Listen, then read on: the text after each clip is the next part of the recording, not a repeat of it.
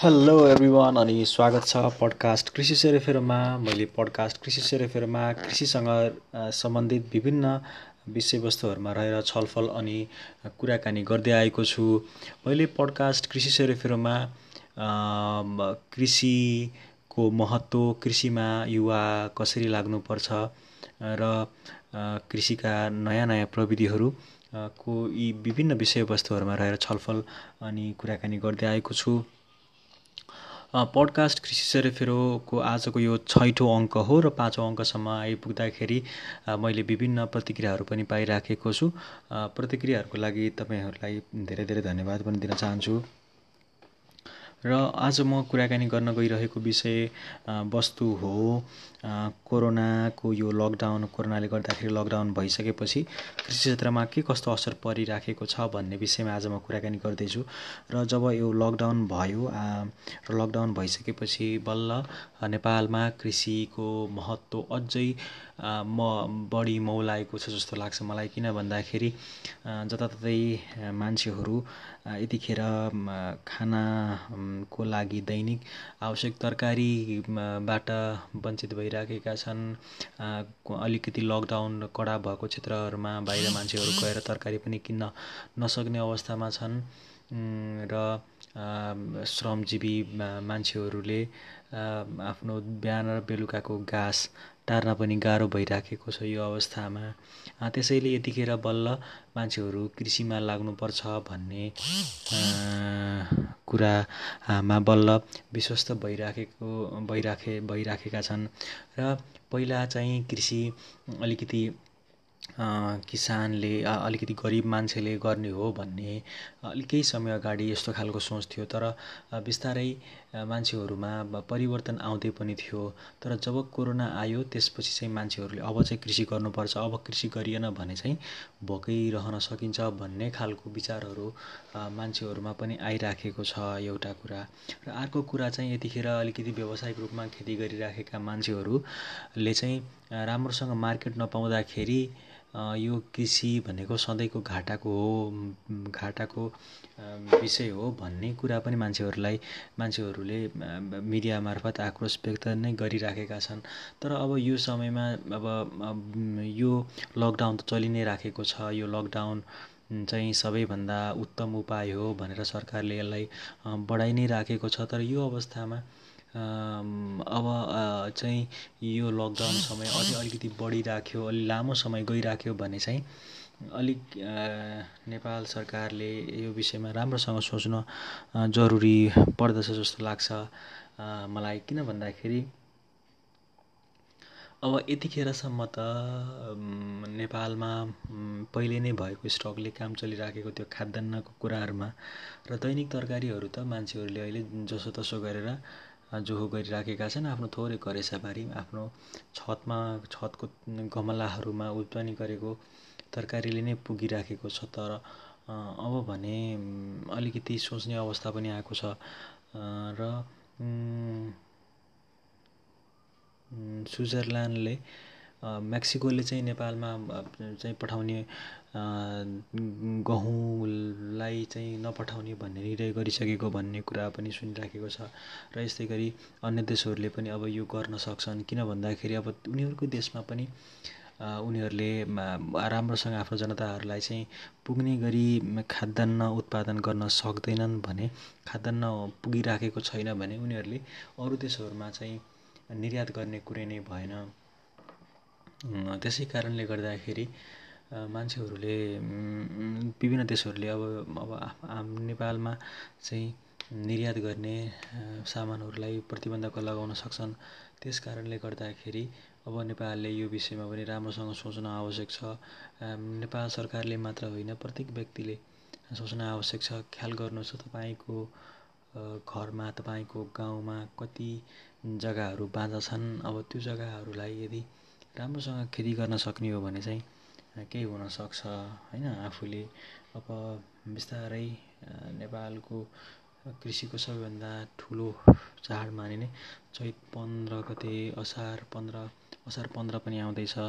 र यो समयमा मानव खाएर मुनि उब्जाउने दिन भनेर पनि यसलाई चिनिन्छ र त्यतिखेरसम्म नेपालमा सधैँ जस्तो धान खेती गर्दाखेरिको सबैभन्दा ठुलो समस्या भनेको चाहिँ मल हो र त्यतिखेर अझै सधैँ किसानहरूले चाहिँ मल नपाएर गाह्रोमा चाहिँ भइरहेछ खेतमा रोप्न गाह्रो भयो भन्ने कुरा चाहिँ सधैँ चाहिँ गरिरहेको थिइन्। अब यो बेलामा यस्तो छ होइन, अब यो बेलामा कति गाह्रो हुने हो, झन् अब यो लकडाउनले गर्दाखेरि गाह्रो बनाउन सक्छ। त्यसको बारेमा पनि सरकारले चाहिँ रोप्न सोच्न जरुरी छ र यदि त्यतिखेरसम्म यो कृषिमा अलिकति लाग्ने उचित वातावरण बन्न सकेन भने यसले साँच्चै नै कृषि क्षेत्रलाई ठुलो नोक्सानी चाहिँ पुर्याउनेवाला छ। त्यसैले यो विषयमा चाहिँ सोच्न सरकारले जरुरी छ जस्तो लाग्छ मलाई चाहिँ।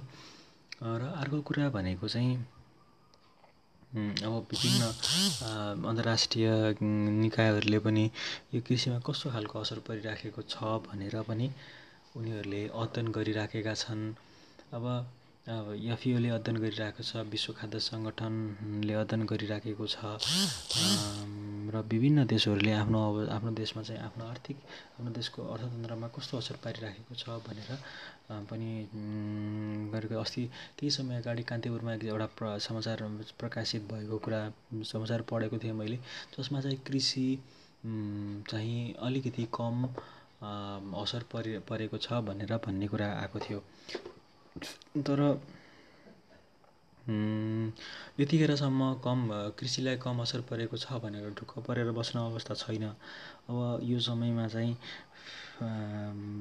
सरकारले अलि बलियो नीति ल्याएर यसलाई कार्यान्वयन गर्न अति नै जरुरी छ र यदि त्यसलाई चाहिँ राम्रोसँग कार्यान्वयन हुन सकेन भने अब देशमा सङ्कट भोकमरी पनि हुनसक्छ। किनभने यतिखेर यो करिब 3-4 हप्ता यो लकडाउन देखिसक्दाखेरि नै अहिले विभिन्न यो तहका मान्छेहरूलाई विभिन्न आय स्रोत भएका मान्छेहरूमा फरक पनि आइसकेको जस्तो अब दैनिक मजदुरी गरेर खाने मान्छेहरूमा चाहिँ अहिले ठुलो असरमा परेका छन्। उनीहरूले बिहान बेलुका छाक टार्ने भनेको दिउँसो मजदुरी गरेर नै हो र यो अवस्थामा उनीहरूले मजदुरी गर्न नपाइसकेपछि बिहान बेलुका उत्पादन र त्योभन्दा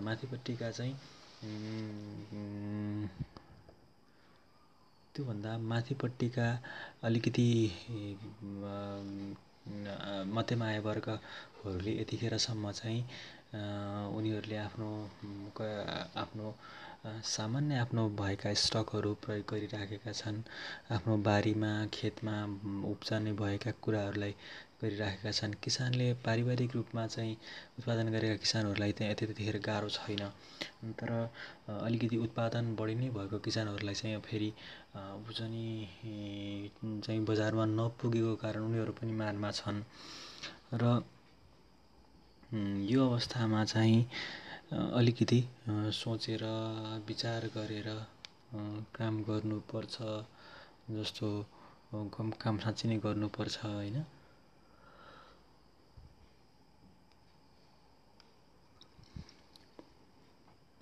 त्यस कारणले यो कुरामा सबैको विचार जान आवश्यक छ र विश्व खाद्य सङ्गठनले पनि यस बारेमा चाहिँ आफ्नो प्रतिवेदनहरू निकालिराखेको छ, अनुसन्धानहरू गरिराखेको छ र उसले पनि अब यो लकडाउनको सबैभन्दा उत्तम उपाय चाहिँ स्थानीय निकायहरूले सरकारले विभिन्न तीन तहको सरकारले चाहिँ अब अलिकति निम्न आय भएका मान्छेहरूलाई चाहिँ यो खाद्यान्नको व्यवस्था गर्नुपर्छ भनेर भनेको छ र अर्को भनेको चाहिँ सामाजिक सुरक्षा को प्रत्याभूति दिलाउनुपर्छ र सामाजिक सुरक्षाका लागि विभिन्न कार्यक्रमहरू ल्याउनुपर्छ भन्ने कुरा गरेको छ र जुन यो किसानहरूले उत्पादन गरेका कुराहरू मार्केटसम्म पुर्याउनका लागि र सकेसम्म नजिकको मार्केटमा पुर्याउनका लागि पनि सहकार्य गर्नुपर्छ भनेर भनिराखेको छ। जस्तो अहिले हामीले सञ्चार माध्यममा विभिन्न देखिराखेका छौँ। अहिले सबैभन्दा मारमा परेका किसानहरू भनेको चाहिँ यो कुखुरा व्यवसाय, अझ विशेष ब्रोइलर किसानहरू, ब्रोइलर कुखुरा पालेका किसानहरू, र अर्को भनेको चाहिँ यो दुग्ध उत्पादन गरिराखेका किसानहरू, जो चाहिँ अलि धेरै मात्रामा, धेरै सङ्ख्यामा गाई भैँसी पालेर दुग्ध उत्पादन गरिराखेका छन्। उनीहरू चाहिँ अहिले मारमा परेका छन्। किन भन्दाखेरि अहिले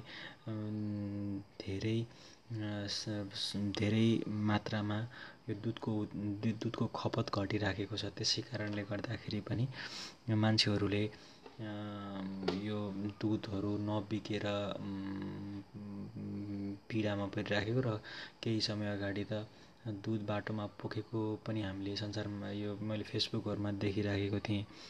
र अब यो अवस्थामा आक्रोश अब हुनु त त्यति स्वाभाविक होइन जस्तो लाग्छ। अब किसानहरू पीडामा त छन्, तर पनि यो अवस्थामा अलिकति के गर्दाखेरि उपयुक्त हुन्छ भन्ने कुरा सोच्नुपर्छ जस्तो लाग्छ। र हाम्रा नेपालका किसानहरू त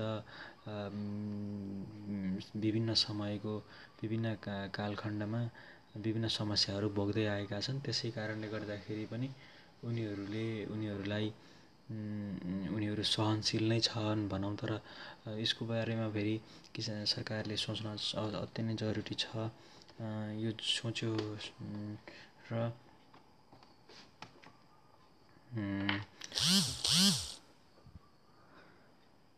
त्यस कारणले गर्दाखेरि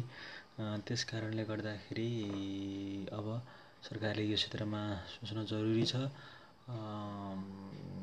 अब आउँदै गरेको, अब जस्तो यतिखेर किसानहरूले आफ्नो करेसाबारीमा विभिन्न तरकारीहरू लागिराखेका छन्। आफ्नो घर गाउँमा भएका ठाउँबाट जोहो गरेर लागिराखेका छन्।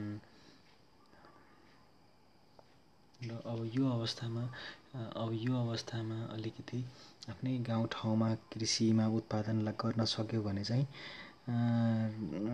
धेरै यो समयको फाइदा उठाउन सकिन्छ जस्तो लाग्छ मलाई। यदि त्यो गर्ने हो भने कृषिमा चाहिँ राम्रो आम्दानी लिन सकिन्छ, र यहाँ कृषिमा लागेर यहाँ भएका अन्य व्यक्तिहरूलाई रोजगार पनि दिन सकिन्छ। यो चाहिँ उपाय हुन सक्छ। त्यसै कारणले गर्दाखेरि सरकारले पनि अबको समयमा कृषि क्षेत्रमा लाग्न युवाहरूलाई प्रोत्साहन गर्नुपर्छ। त्यसको लागि अनुदानहरू पहिल्यैदेखि नै चाहिँ दिइराखेको छन्। तर जसरी पहिलादेखि अनुदान भइराखेको छ, त्योभन्दा अब यो अबको समयमा केही कन्क्रिट र क्लियर ढङ्गले चाहिँ यो कुरा आओस् भन्न चाहन्छु। र त्यसरी आयो भने मात्रै केही हुन सक्छ। र अबको यो समयमा युवाहरू पनि सक्रिय भएर कृषिमा लाग्ने हो भने हामीले हाम्रो देशलाई उत्पादन हुन सक्ने कुराहरू देशमै उत्पादन गर्न सक्छौँ। र एउटा कुरा, अर्को कुरा भनेको देशमै चाहिँ रोजगार उत्पादन हुन सक्छ र देशलाई कृषिमा अझै अगाडि बढाउन सकिन्छ। जस्तो यतिखेर राष्ट्रको कुल गृहस्थ उत्पादनमा कृषिले 2019को तथ्याङ्क हेर्ने हो भने कुल गृहस्थ उत्पादनमा कृषिले 26.98% चाहिँ योगदान दिइराखेको छ। अब यो समयमा गरिराखेको कृषिलाई अब हामीले सक्रिय तरिकाले लाग्ने हो भने यसमा चाहिँ धेरै सम्भावना पनि छ र समस्या पनि छ। र समस्यालाई समाधान गर्न सरकार र विभिन्न 3 तहका सरकारी निकायहरू संलग्न हुनुपर्छ। र अबका नेपालका युवाहरू जुन पेसामा भए तापनि कृषिलाई माया गर्न थाल्नुपर्छ। कृषि उत्पादनमा लाग्न थाल्ने हो भने अबको समय कृषि क्षेत्र केही हदमा सुध्रिरहला, नत्र गाह्रो हुन सक्छ। परम्परागत तरिकाले मात्रै कृषिमा लागेर अब गाह्रो छ। किन भन्दाखेरि अब हेर्नुहोस्, अहिले यतिखेर मान्छेहरूले मकै, कसैले मकै काट्दैछन्, कसैले मकै थन्काउँदैछन्। यो व्यवस्थामा बिस्तारै असार 15 पनि आउँदैछ। मान्छेहरू असार 15 नेपालको ठुलो रूपमा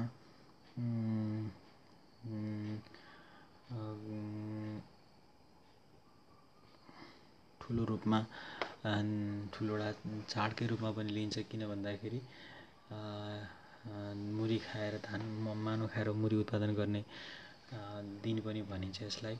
र त्यतिखेरसम्म नेपाल सरकारले किसानलाई सहज रूपमा कृषि गर्नुपर्छ। त्यतिखेरसम्म जस्तो पहिला जस्तो हुने कुरा अझै बढ्यो भने त्यसले गाह्रो पार्न सक्छ अर्को कुरा। र यसरी सरकारले अलिकति चनाखो भएर सक्रियताको साथमा काम गर्यो भने चाहिँ केही हद रूपमा किसानलाई सजिलो होला भन्न सकिन्छ। र अन्तिममा जाँदै म चाहिँ के भन्न चाहन्छु भन्दाखेरि अबको यो समयमा सरकारले एउटा सजिलो उपाय र कृषकलाई सहजीकरण गरिदिनुपर्छ। कृषकलाई आवश्यक पर्ने सामग्रीहरू र अनुदानका कुराहरू सरकारले अझ सक्रियताका साथमा ल्याउनुपर्छ। र अझै कृषि बिमाका कुराहरू जति भने तापनि अझै त्यो प्रयोगमा कम नै आइराखेको छ। यसमा पनि अलिकति फोकस गर्नुपर्छ। र यो भयो र त्यसपछि हामी युवाहरू पनि यस क्षेत्रमा लाग्न, यो क्षेत्रमा चाहिँ अब तदारुकताको साथमा लाग्यो भने चाहिँ केही हदसम्म कृषि लाई सजिलो होला र सजिलो पनि हुन्छ। यसो गरौँ, सबै मिलेर कृषिलाई अगाडि बढाउँ। तपाईँको आफ्नो थोरै जग्गा छ, सहरमा हुनुहुन्छ, थोरै जग्गा छ भने पनि आफ्नो कौसीमा अथवा सानो करेसाबारीमा जे हुनसक्छ लगाउनु भयो भने त्यसले अवश्य नै केही न केही उत्पादन दिन्छ। र कृषिमा आफ्नो तर्फबाट लागौँ भन्दै आजको यो पडकास्ट यही अन्त गर्न चाहन्छु। पडकास्ट कृषि सेरोफेरो सुनेर साथ सुन्नुभएको तपाईँ सबैलाई धन्यवाद। र आफ्ना प्रतिक्रियाहरू राख्दै गर्नुहोला। तपाईँले फेसबुक, युट्युब र इन्स्टाग्राममा कृषि सेरोफेरो टाइप गरेर पनि फलो गर्न सक्नुहुन्छ। आफ्ना प्रतिक्रियाहरू सेयर गर्दै गर्नुहोला भन्दै आजको यो एपिसोडबाट म बिदा हुन चाहन्छु। नमस्ते।